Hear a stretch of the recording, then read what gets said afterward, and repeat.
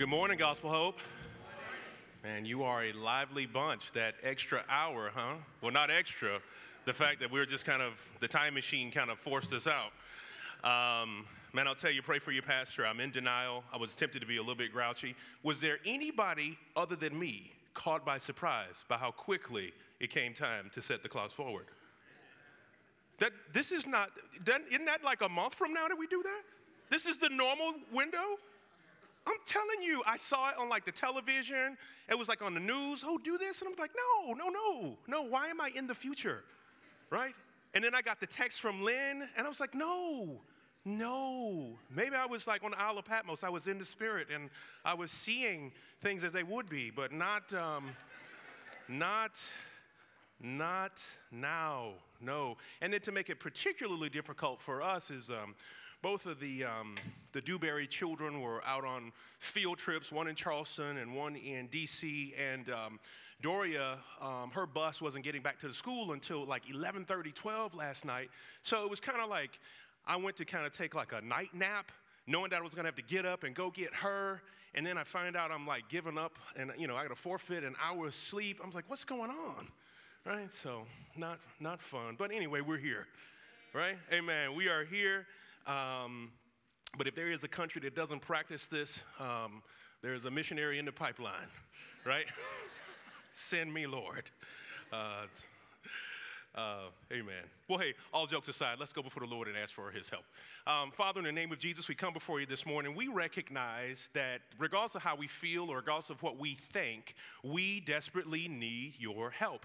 As far as the heavens are above the earth, Heavenly Father, so is the gap, so is the distance, so is the greatness of our deep need for you.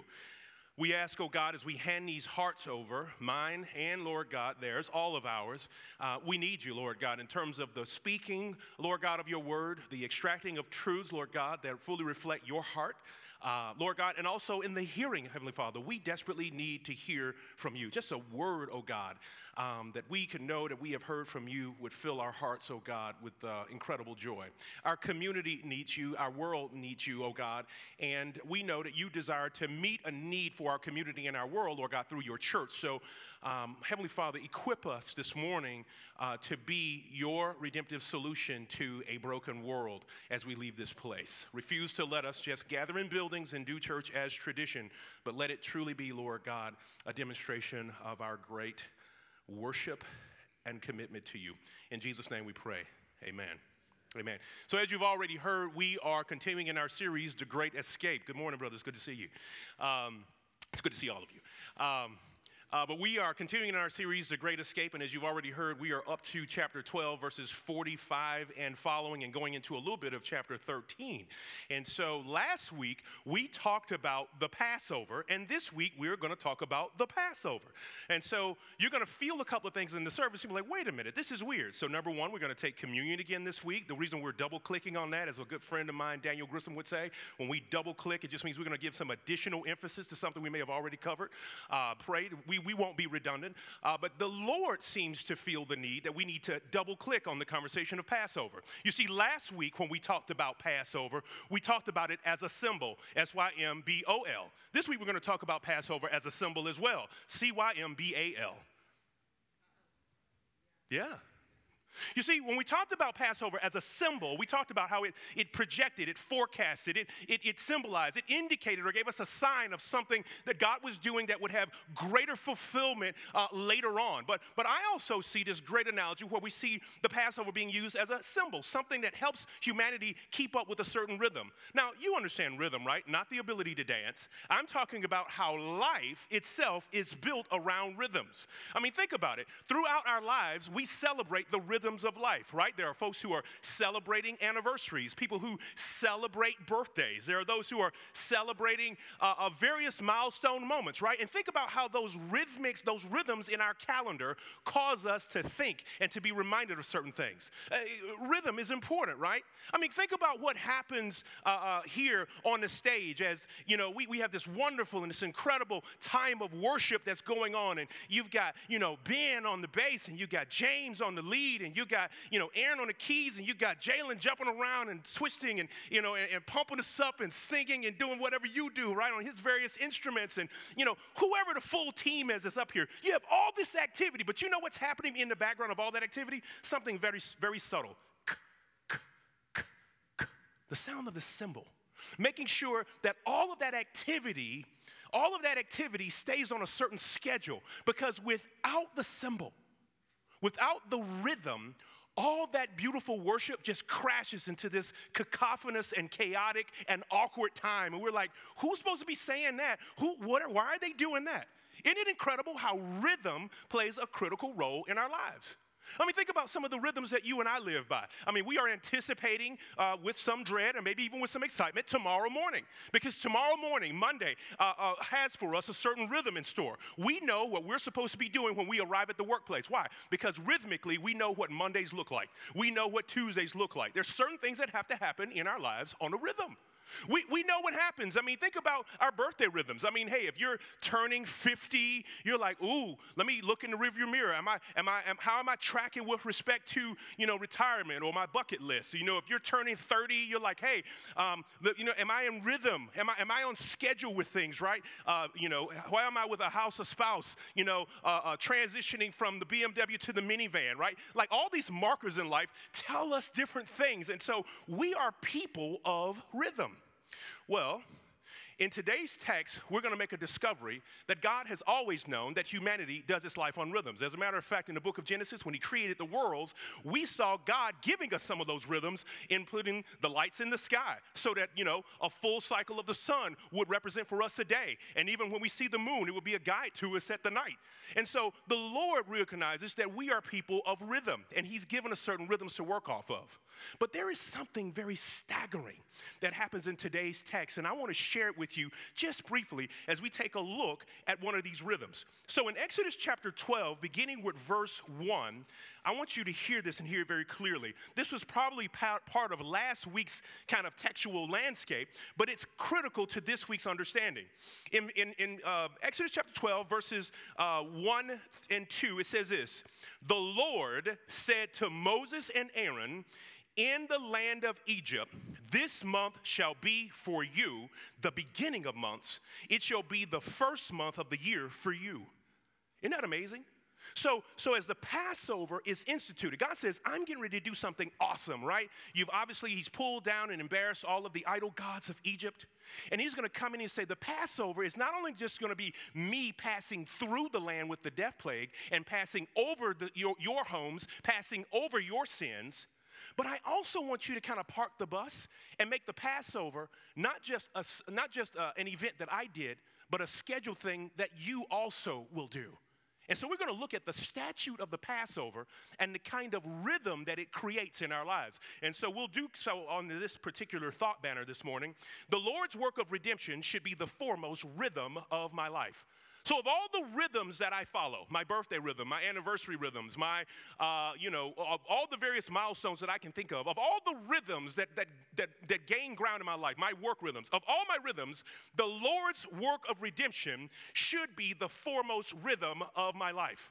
I believe that this is a true statement, not only because God did it for Israel as he announced the Passover, not just as an event that he would do, but as a celebration that his people should do, but there are clear indications in the scripture that we too, as non-Israelite contemporary believers, should also do life with respect to the Lord's rhythm. The Lord's work of redemption should be the foremost rhythm of my life. Now, there are 4 such rhythms that I see naturally kind of bubbling out of today's text, and I'm going to share them with you. The first rhythm is this. They'll be on the screen for you. A sense of reset. There's a sense of reset. The second rhythm is this. A statement of relationship. The third rhythm is this, a commitment to remember, or a call to remember. And then the fourth rhythm is a commitment to reproduce. All these rhythms are self-evident within the text, and I don't believe that they are isolated in history in the Old Testament. They are rhythms that we too ought to follow. And they all model themselves around the Lord's work of redemption in our lives. So as we begin to talk about this rhythm, I just want to share this kind of idea with you. Let's ask yourself the question, why was the Passover not just allowed to be an event, but it was officially instituted as a scheduled celebration within Israel. Why? Is it just because the Lord wants to build traditions? Is the Lord just being fancy? Well, there's no waste in God's economy, and he never does anything arbitrarily. And so the Passover was instituted because it is this. It is God's plan. God's plan for the Passover is that it would be more than a singular event in their national history, but a reoccurring theme in their personal journey. I'll say it again. God's plan for the Passover is that it would be more than a singular event, but that it would be a moment of reoccurring theme in their own personal journey. Their own personal journey. You've heard something similar here. Think about this, the Passover. The most climactic event in God's relationship with Israel. That single event that gave them their signature throughout all time in history. And the Lord wanted it to be a reoccurring theme for them. There's something that we say in Gospel Hope 101 and something that we even say from this pulpit, and that is that we never outgrow our need for the gospel. There is this singular event where we came to know the Lord Jesus Christ, if we know him. We came to know the Lord Jesus Christ. And that singular event of what God did through Jesus Christ on the cross in history then collides with our personal journey. And we are called to over and over again revisit the beauty and the wealth and the benefit of the gospel in our lives. We never outgrow our need for it. Therefore, also you see kind of this echo in history. Israel never outgrew their need to revisit God's great work in their life through the Passover. And so this is why I believe that this is a relevant message for us today. And so we talked about initially that this work of redemption, this Passover is instituted as one of the primary rhythms to do this for them, to give them a sense of reset. A sense of reset. Notice how the Lord said to Israel that this would become for you the first of your months. This is the first month for you. God's work in our life is intended to create for us a deep and great sense of reset. Has anybody ever felt the need for a reset? Oftentimes, you know what happens, right? We either wait for milestone moments like, well, when I get, 18, this is what I'm going to do. Because we've gotten tired of like 16 and less or 17 and less. Or we say, well, you know what? On my 40th birthday, I'm going to do this. I'm going to officially get my life together, start adulting. Or hopefully nobody said that, by 40. Maybe you did it way earlier than that. But we do these things. But we also do things like, we can have an incredibly rough year. And it could be as early as like right now. And we're saying, you know what? 2020, one of my New Year's resolutions is going to be X. We're always people looking for reset. And we reset our lives based on these calendar-based events rather than pressing reset in a way that the Lord would give us an opportunity to press reset. The Lord wants us to be able to press reset around his redemptive work in our life, that our reset wouldn't be dictated by the calendar. So when we look at Passover, what about it? What does the Passover include that allows people to press reset at any time they need to? Follow me very carefully. Look at this. In Exodus chapter 12, verses 43 through 49. We read that briefly, but I want you to hear something. It says, and the Lord said to Moses and Aaron, this is the statute of the Passover. No foreigner shall eat it. No slave that is bought for money shall eat it unless you have circumcised them. No foreigner as hired worker may eat it. And it shall be eaten in one house, and you shall not take any of its flesh outside, and you shall not break any of its bones. And all the congregation of Israel shall keep it. And if a stranger shall sojourn with you, he shall keep the Passover to the Lord, and let all the males be circumcised, and then he may come near and keep it. And if he be a native in the land, but let no uncircumcised people eat of it, and that there be one law between the native and the foreign stranger that sojourns among you. What is the Passover about? So you learned last week that Passover depicts something in the future life of the believer, specifically the celebration or some of the things that come out of our celebration of communion. Let's look at when the Lord celebrated Passover with his disciples, and where does this whole idea of reset come from? Look at this. In Matthew chapter 26, verses 26 through 28, Jesus is celebrating the Passover with his disciples. And here's what he says.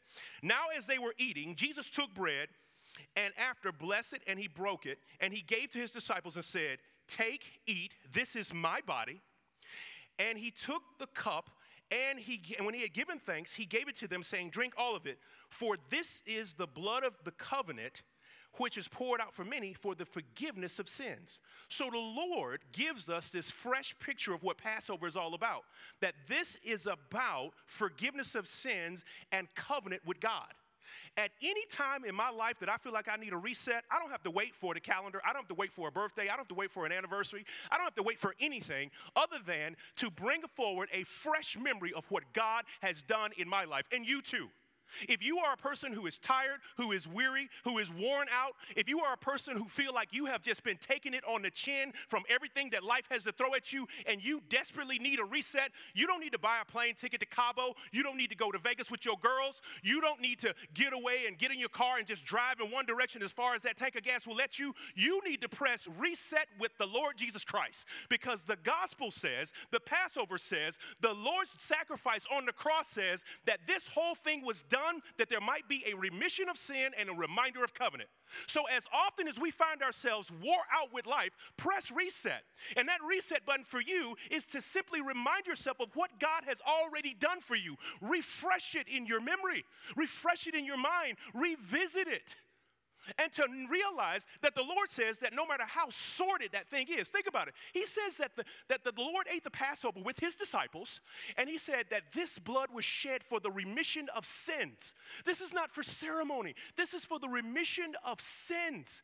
In other words, I can't think of, I don't know about you, but I'll be honest with you, I can't think of seasons of life that bring me down more than active sin.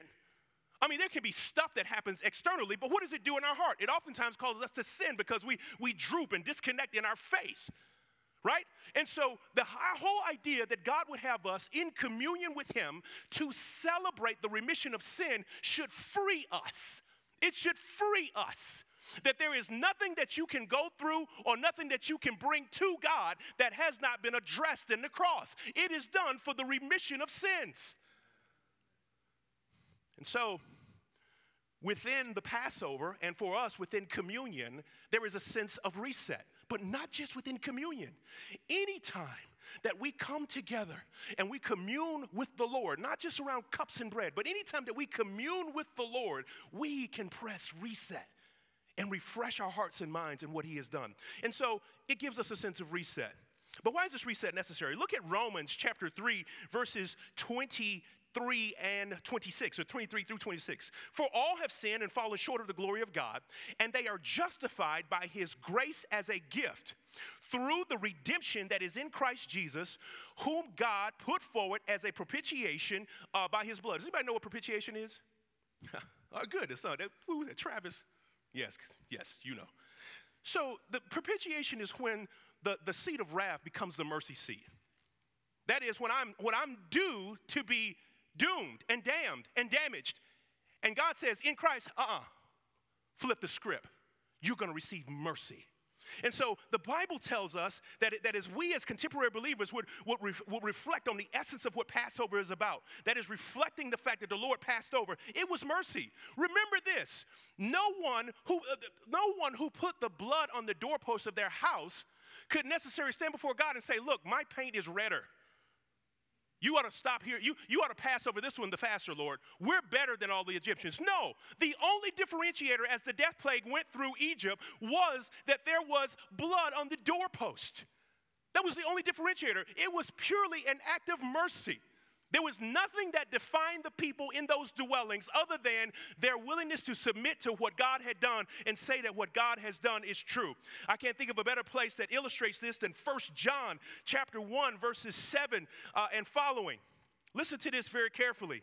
It says, but if we walk in the light as he is in the light, we have fellowship with one another. And the blood of Jesus, his son, cleanses us from all sin. If we say we have no sin, we deceive ourselves and the truth is not in us. If we confess our sins, he is faithful and just to forgive us our sins and to cleanse us from all unrighteousness. If we say we have not sinned, we make him a liar and his word is not in us. My children, I am writing to you these things that you may not sin. But if anyone does, we have an advocate with the Father, and his name is Jesus Christ the righteous. He is the propitiation for our sins. He is the covering on the doorpost. And not for ours only, but for the sins of the world. Only thing I wanted to be reminded of, and just to understand that if you are at a place where you need to press reset, you are in the right place if you are in Christ. And reset is not calendar-based, it's character and confession-based. Did you notice what John told us in 1 John? He said that if we will confess our sins, we will have fellowship with the blood, and God is faithful and just to forgive us. To confess doesn't just mean to tell on myself, but it means to come into agreement with God. That's what Israel did. They received mercy for their sins, not because they had done anything spectacular, other than, well, if God says do this, I agree with him. I'll put the blood on my doorpost. We today practice the same thing. God, I agree with you. I'm not going to hold myself hostage to sin. I'm not going to hold myself hostage to guilt and remorse. I'm going to give it over to you. Even though I don't feel like I qualify, guess what? That's a beautiful feeling because it is so theologically precise. You don't qualify. You don't qualify. Everything else in life, when it comes to forgiveness, we feel like we have to qualify. But before God, we don't have to qualify. What we have to do is confess. God, I agree with you that this is your provision for covering my sin, and I agree with you about what you say about me, that I desperately need this. This is how we press reset. This is how we echo the great truth of Passover in our current day. The Passover is both a covering from wrath and a confession that God, you know what, you're right. You said you were going to come through at midnight and deliver the death plague, and you did it. That's what our confession is. God, you are right, and I'm wrong, and that'll get you covered from his wrath. I'll close it this way. Forgiveness of our sins, self, and others ought to be one of the most frequent rhythms in our lives. We talk about rhythms, forgiveness of our sins. We ought to, as often as we recognize sin in our lives, immediately go before God and confess it. Because 1 John tells us that if we don't say we have any or we have no need for forgiveness, that the word is not in us and we're actually making him a liar. But forgiveness of our sins, go get that. And then forgiveness of ourselves. The moment that we go before God and ask for forgiveness, stop beating ourselves up. Stop believing that we somehow need to do more to gain God's approval, because to do so is an act of faithlessness and almost a sin in and of itself. I'd go so far to say that it is if I continue to hold myself hostage. Forgiveness of sin, forgiveness of self, and forgiveness of others ought to be regular rhythms in our lives.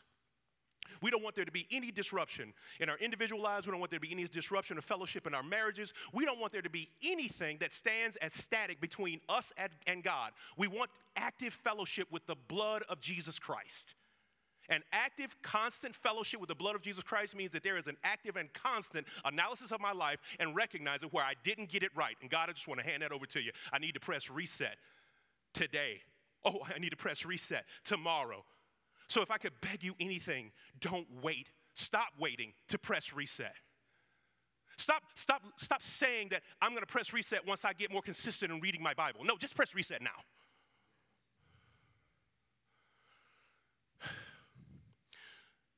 We've already read verses 43 through 49. We talked about a statement of, a sense of reset, but also we need to see when we look at verses 43 through 49, there is a deep statement of relationship, a statement of relationship. Now, if you were reading that with me, it felt kind of heavy because it seemed as if a great majority of what God was saying was like, once you participate in the Passover, no, no, no, no, and no. Here are the folks that cannot participate. Did you feel that? Did you feel a lot of no in the text when we were reading that? Yeah, and you should. You should. There's nothing wrong with feeling that. And it's not like there's an absence or a lack of love. Let me ask you a question. Let me ask you a question. Carrie, where are you? Would you join me down front?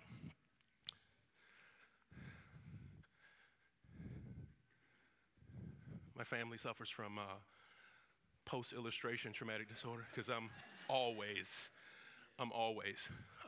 doing something that makes them slightly uncomfortable. So let me ask you a question. If you're a females in the house, if you're wearing a wedding band, just put your hand up. You got your ring on. You got your ring on. Put yours up. Put your hand up. Yeah, keep them up. Let me ask you a question. If I ask you just let me borrow that. Let me borrow your ring for the weekend. I'll give it back. How would you feel? Would that make you feel awkward? Why? Because that's not some just daily wear costume jewelry, right? That's your wedding ring. It is this definitive statement of covenant between you and your spouse. Now, let me ask you another something. And this is going to make you real awkward. Let me just say, if I sit up here and I just said, hey, listen, Carrie and I have officially decided to practice an open marriage. Is that not awkward? But do you know why it's awkward? Because every fiber of your being says that a marriage that is open and non-exclusive lacks authenticity. You understand that exclusivity creates authenticity. You're sitting there saying, well, that wouldn't be a real marriage then, right? And so when we see the Lord in the text fencing off the Passover, the first perception might be, why is God being so exclusive and selfish and elbowing people out? Well, real covenant has exclusivity. Real covenant has exclusivity. And guess what? The symbols of covenant have exclusivity, do they not? Because look at how many of you refused to let us borrow your wedding band. So both the covenant is exclusive and the symbols of covenant are exclusive. So, thank you. When you hear the Lord fencing off the Passover in this statement of relationship, all the no's that we see point to the fact that this is holy and it is relational and it is not traditional. It is not just a function of cultural conditioning. This isn't just a ceremony that the Lord is calling Israel to. There must be some lines in the sand, some chalk on the field. There must be something exclusive about it. You see, God uses the Passover to promote the beauty of covenant and not just the prohibitions against the stranger for coming. Did you notice that in the same passage that the Lord indeed provided a provision? He fenced off the ceremony. He fenced off the Passover and said, these people cannot participate. But then he turns around and says, now listen, if they're willing to be circumcised, let's do it. So that there be one law between the native and the sojourner and all those that are among you. So God's call to exclusivity isn't to elbow people out, but to clearly indicate what it means to be in. In 1 Corinthians chapter 11, verses 23 through 29, we see a similar fencing off in the contemporary expression of Passover, or it is communion. It says, for I received from the Lord what I also delivered to you, that the Lord Jesus one night when he was betrayed broke bread, and when he had given thanks, he broke it and said, this is my body, which is for you. Do this in remembrance of me. And in the same way, he too took the cup after supper, saying that this is the cup of the new covenant of my blood. Do this as often as you drink, and do it in remembrance of me. For as often as you eat this bread, you also drink this cup. You proclaim the Lord's death until he comes. When the Holy Spirit worked through the Apostle Paul to provide that passage, two things were happening in the Corinthian church. They were dishonoring the Lord's table by people coming in ways without announcing and analyzing their heart. You see, the participation in communion is just as fenced off as it was participation in the Passover. The reason being not that God is trying to be stingy, but that exclusivity means something. In all of our relationships, whether it be business or even personal, have you ever noticed that the relationships increase in value as they increase in exclusivity? Like if everybody got access to it, you're like, well, that's fun, but it ain't unique. But in all of our most meaningful relationships, even in the business world, we're constantly trying to ebb toward, can I be your only supplier? Can I be the only company that you do that with and get that from? It is of human nature to aspire for exclusivity. Why can't God do the same? And so the exclusivity that comes, that spills out of the covenant is not about offense, but it is truly about showing people the gate or the door, if you will. This opportunity that we clearly see in the text where God says in verse 49 that you can invite others in, lets us know that God's mind has always been on mission. You notice that?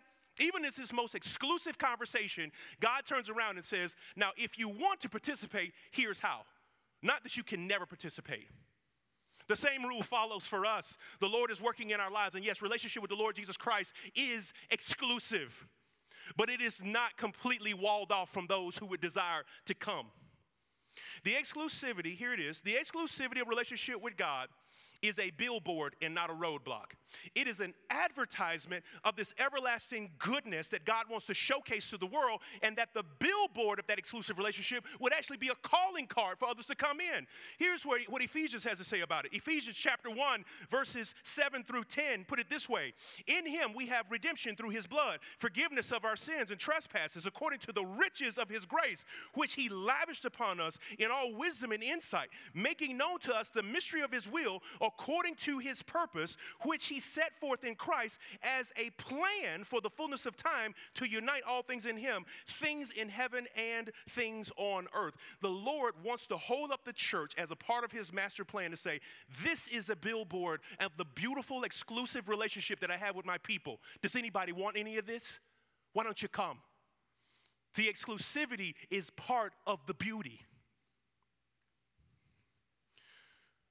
The scriptures continue. In chapter 13, verses 1 through 3, we transition from a statement of relationship actually into a call to remember. Now, memory is powerful, and it was very important to the Lord. Exodus 13, verses 1 through 3 read this way. And the Lord said to Moses, consecrate to me all the firstborn, whatever is first to open the womb amongst the people of Israel, both of man and of beast, is mine. And Moses said to the people, remember this day in which you came out of Egypt and out of the house of slavery, and by a strong hand of the Lord by which he brought you into this place, no leavened bread shall be eaten amongst you. It is a call to remember. He installs it within their culture so that over and over again, there will be this constant call. Let me ask you this. How many computer professionals in the room, forgive me if I butcher this, but how many people know the difference between RAM and cache memory? Right? Random access memory, RAM. Thank you. I see the hands. All right? But RAM memory is that stuff, right, it's just kind of, it's just woven in there. It's in that largest part of the memory. And in cache memory, if you know what that is, that's the stuff that gets promoted from RAM that says, you know what, you use this program, you access this application all the time. Let's bring this up to an area that you have limited processing time to wait for that. This is how memory in a computer works. It's actually modeled after you. Because do you recognize that you got RAM and you got cache? You recognize that there are things that you have stored, like your PIN number, your birthday, right? Your social security number. This is stuff that you keep top of mind. But there's other stuff that it doesn't get used that often, like that German class you took in high school, the Spanish that you took in college, right? Grandma's address, the recipe for gnocchi, right? Things that you don't use, they're in you. You can remember them, but they're not active because you didn't pull them forward. And so Passover calls Israel to a place of constantly remembering. Now, remembering is super important because throughout the book of Deuteronomy, there are over 30 references to remembering what the Lord did for you. And here's why the Lord, in all his great wisdom, knows that memory is important to us. Follow this in Judges chapter 2, verses 6 through 11. Follow me carefully. When Joshua dismissed the people of Israel, he went to his inheritance to take possession of the land. And the people served the Lord in the days of Joshua and all the days of the elders who outlived Joshua, who had seen the great work of God that he had done for Israel. And Joshua, the son of Nun, the servant of the Lord, died at the age of 110. And they buried him within the boundaries of his inheritance in Timnath-Heres, in the hill country of Ephraim, north of Mount Gaash. And all that generation also was gathered to their fathers. That means that they died. And here it is. And there arose another generation after them who did not know the Lord or the work that he had done for Israel. Ladies and gentlemen, do you know what that is? That is the trailer for the book of Judges. Years and years and years of idolatry and sin and strife and suffering and having to come back to God. That is the trailer for it. How did they get there? A failure to remember. An entire generation of people who did not remember how God brought them out of Egypt with a strong hand. Memory is not just academic, it is redemptive. Do you remember earlier in the story of the great escape, how it said that the Lord saw the suffering of Israel, and it said, and he remembered his covenant? Do you think God somehow forgot that God was sitting at his desk and his receptionist was like, Lord, aren't you supposed to be doing something in Egypt? He was like, oh, it's 4:30, I'm supposed to be. No, when it says that he remembered his covenant, it doesn't mean that it was absent from his mind. It means that he pulled it from history, from his historic memory banks to the forefront and says, now we're going to take action on it and deliver my people. We too are called to constantly keep the redemptive work of God in the forefront of our minds as an active meditation, as something that we actively focus on. Why? Because if the children of Israel's pattern in the book of Judges tells us anything, we know that an active memory of what God is doing is the best vaccine against spiritual regression.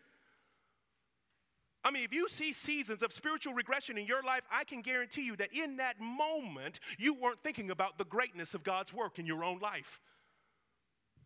That is a part of the blindness that the adversary provides. He causes the emotions and the senses of our flesh to rage within us so that we don't hear, focus on, and pull forward the great work of God in our lives.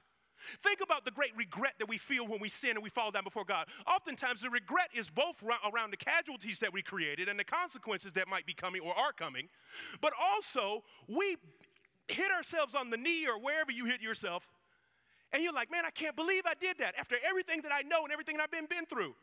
Like, how did that happen? We didn't pull it from the ram to the cash. It wasn't active. It wasn't in the forefront. It wasn't at our fingertips. And so pulling things to the fingertips of our memory is crucial. I want to walk you through something else. In Romans chapter 1, verse 18, this is a classic passage that many of us are familiar with. It says, for the wrath of God is revealed from heaven against all ungodliness and unrighteousness of men, who by their unrighteousness, not forget truth, suppress truth.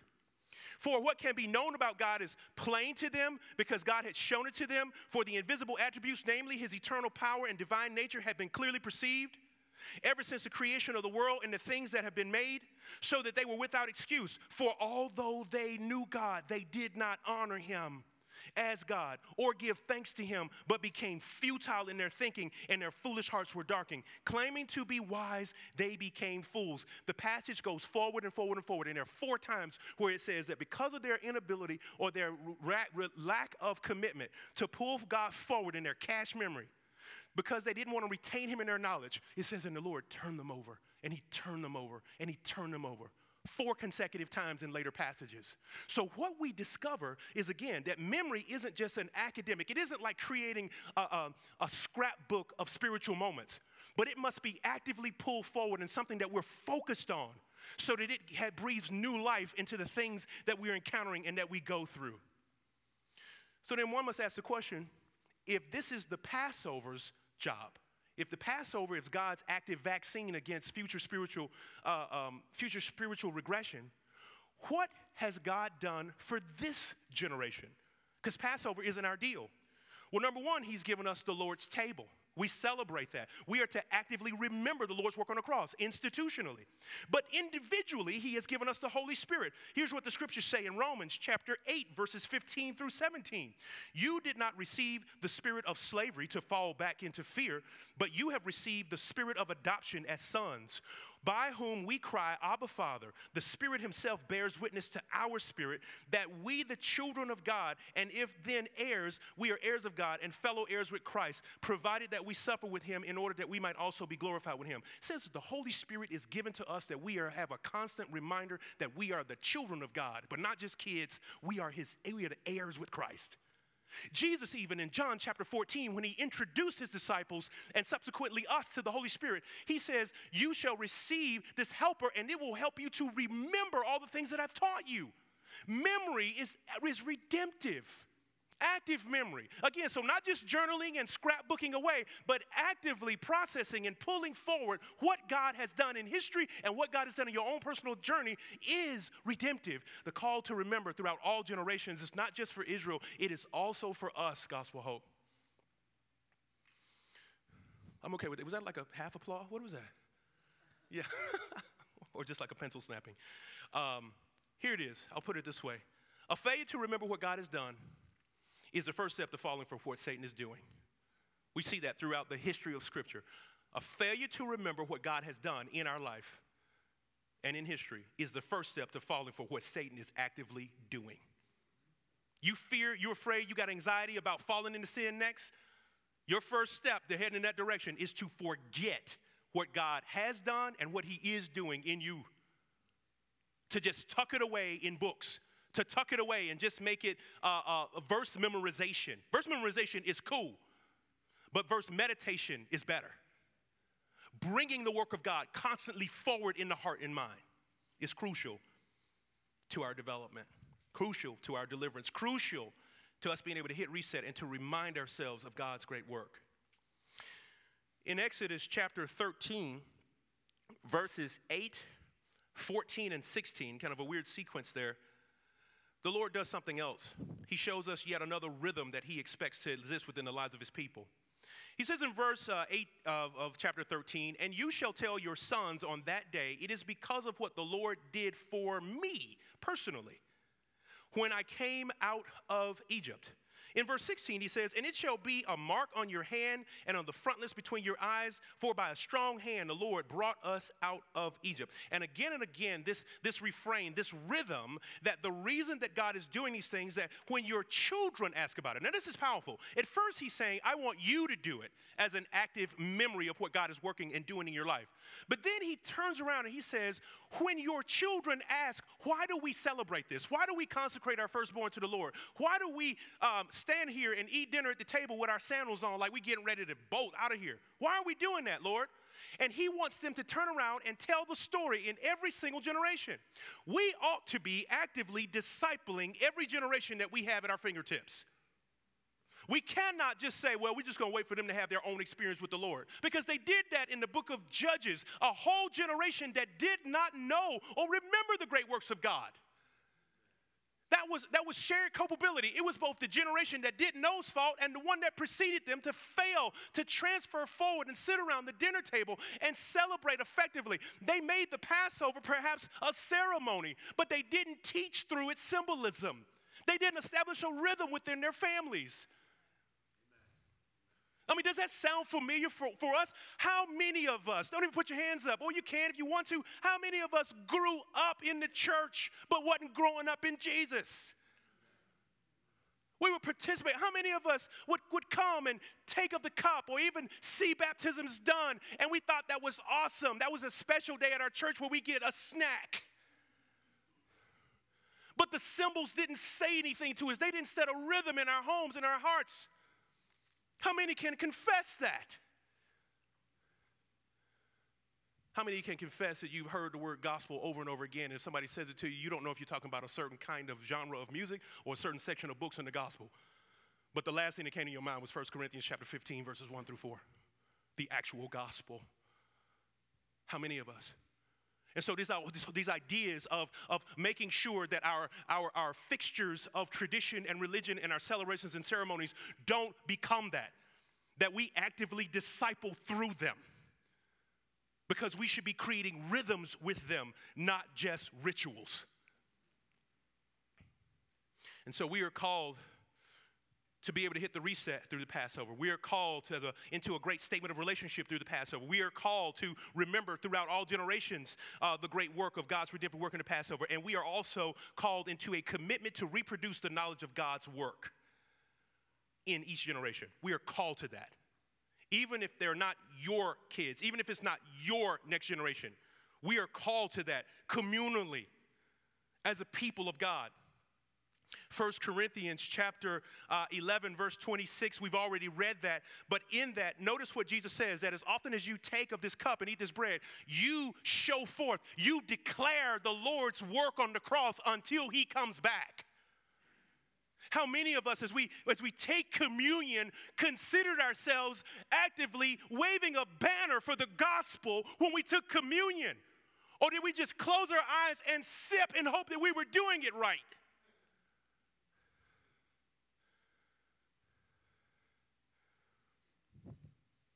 So institutionally, we've been called to show forth, wave a banner for the Lord's death through the way we do communion, the way we sit at the Lord's table. 2 Timothy chapter 2, verse 2, no stranger there. Individually, we also have a mandate that we should be making disciples. And the things that you have heard of me among many witnesses, the same commit to faithful men who will be able to teach others also. The Bible is dripping with generational responsibility. We should always be reaching back and pushing forward, reaching back and plugging forward, reaching back and teaching forward so that subsequent generations have a rich and robust encounter with the gospel. Even in Acts chapter 1, verse 8, you see the Lord Jesus Christ who takes the Great Commission and says, oh, by the way, Holy Spirit is going to fall on you, and then I'm getting ready to supercharge the Great Commission, and you shall be witnesses of me. So God, listen to this. When you look at the Great Commission, especially when it passes through the work in the book of Acts, what you see is that God has always had a plan that the good news would establish a redemptive rhythm that is multi-ethnic, multi-generational, and multi-geographic. He wants the gospel to go everywhere. He wants the news of his redemptive work to constantly move from individuals to nations, from individuals into families. So this whole idea of Passover is not a past thing that only applies to Israel, but it is very particular to us too. Our Passover is any and every often celebration of the Lord's great work on the cross. And so, what should you do with this? I got a couple of opportunities to implement for you. I don't know how you actively remember and create rhythm for God's redemptive work in your life, but I'm going to share some with you. Would you be so bold as to start praying the gospel? What does that sound like? Right? We go before God and just constantly acknowledging, Lord God, this great difference and this difficulty, this disagreement between you and I, because I was a sinner and you are not. I'm the creature and you're the creator. You came to close that gap. You came to me out of love. That was the only compelling force, not because I qualified. We pray that. We can pray the gospel.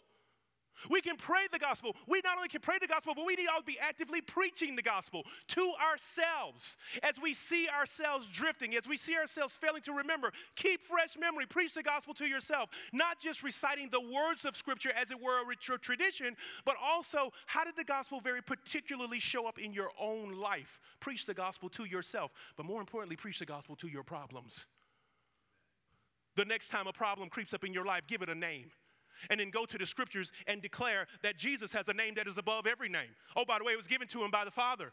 So that at that name, every knee would bow and every tongue would confess. Preach the gospel to your problems. Let them know. Put them in their place. Press reset daily. Don't let anything live in your life that is not actively being subjected to the rhythm of God's redemptive work. But then practice the gospel.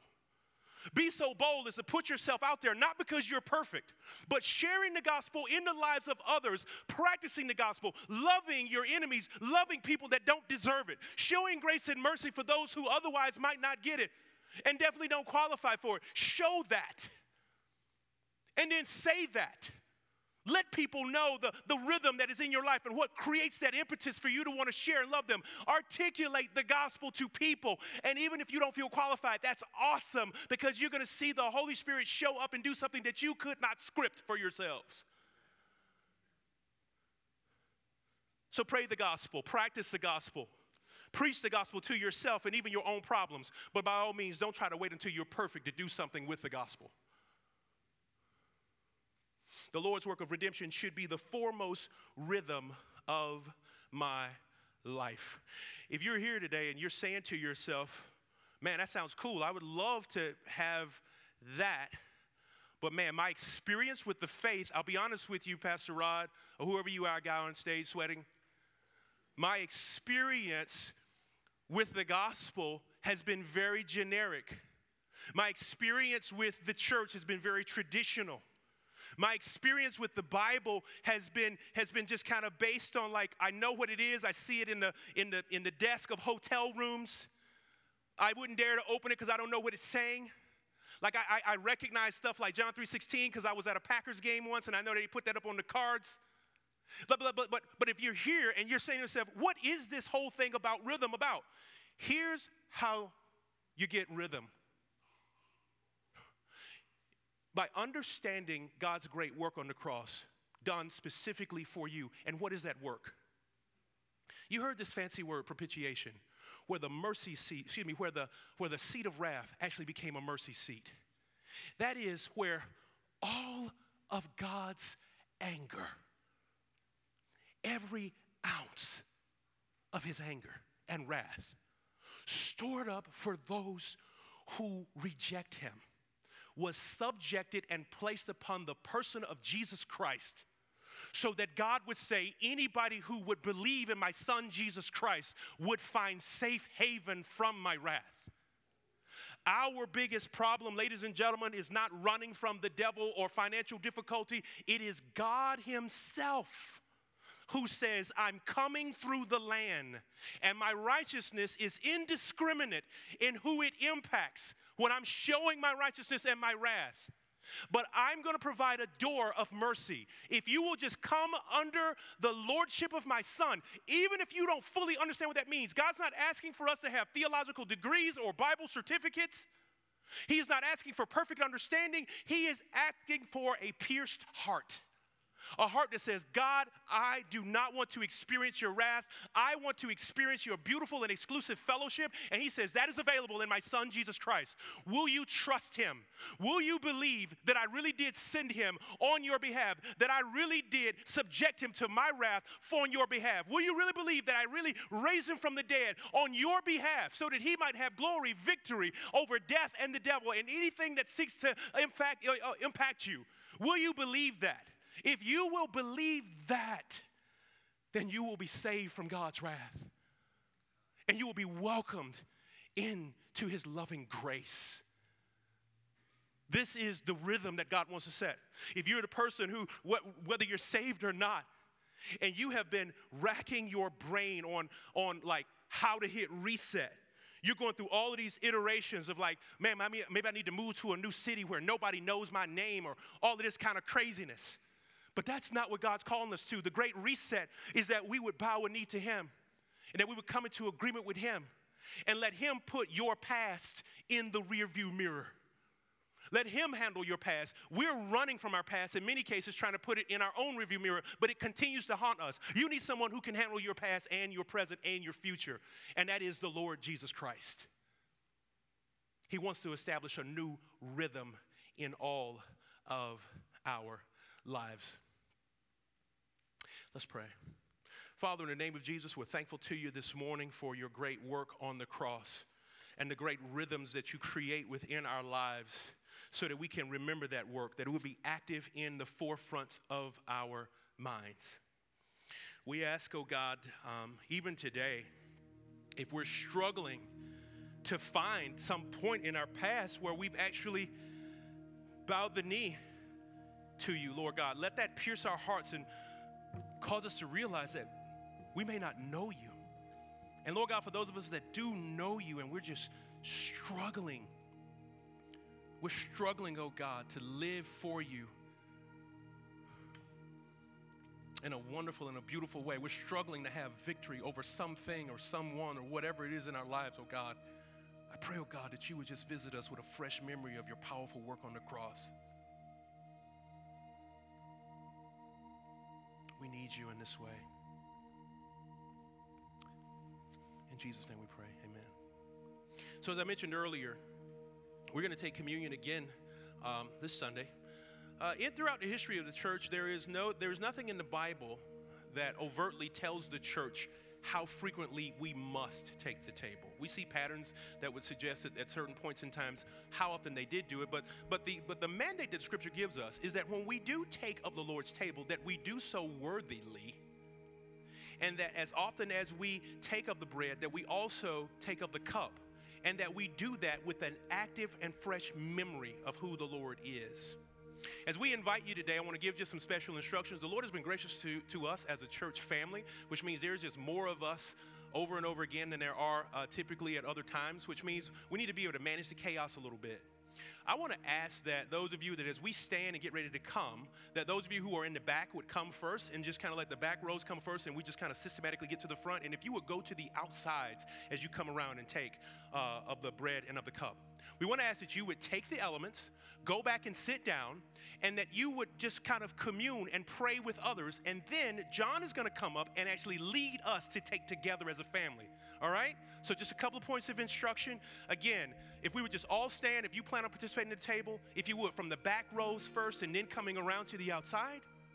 And then once you get it, would you keep it, go back to your seats, get a group of folks that you're going to just kind of pray with and just love on, do that together. And then John is going to come and actually lead us in taking of the elements. Can we do that?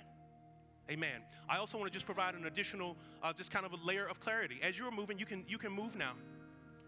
As you may have heard, this is the wedding band, and it's not to be borrowed. So if you are not a believer in Jesus Christ, wouldn't it be inappropriate to celebrate this just yet? If you want to know the Lord Jesus Christ, again, this is not a prohibition as much as it is an invite. And so if you want to know the Lord Jesus Christ, like, Lord, I want to take of your table, will you talk to me? Will you talk to the people that are around you and find out what does it mean to walk in covenant with the Lord? We want you to do that.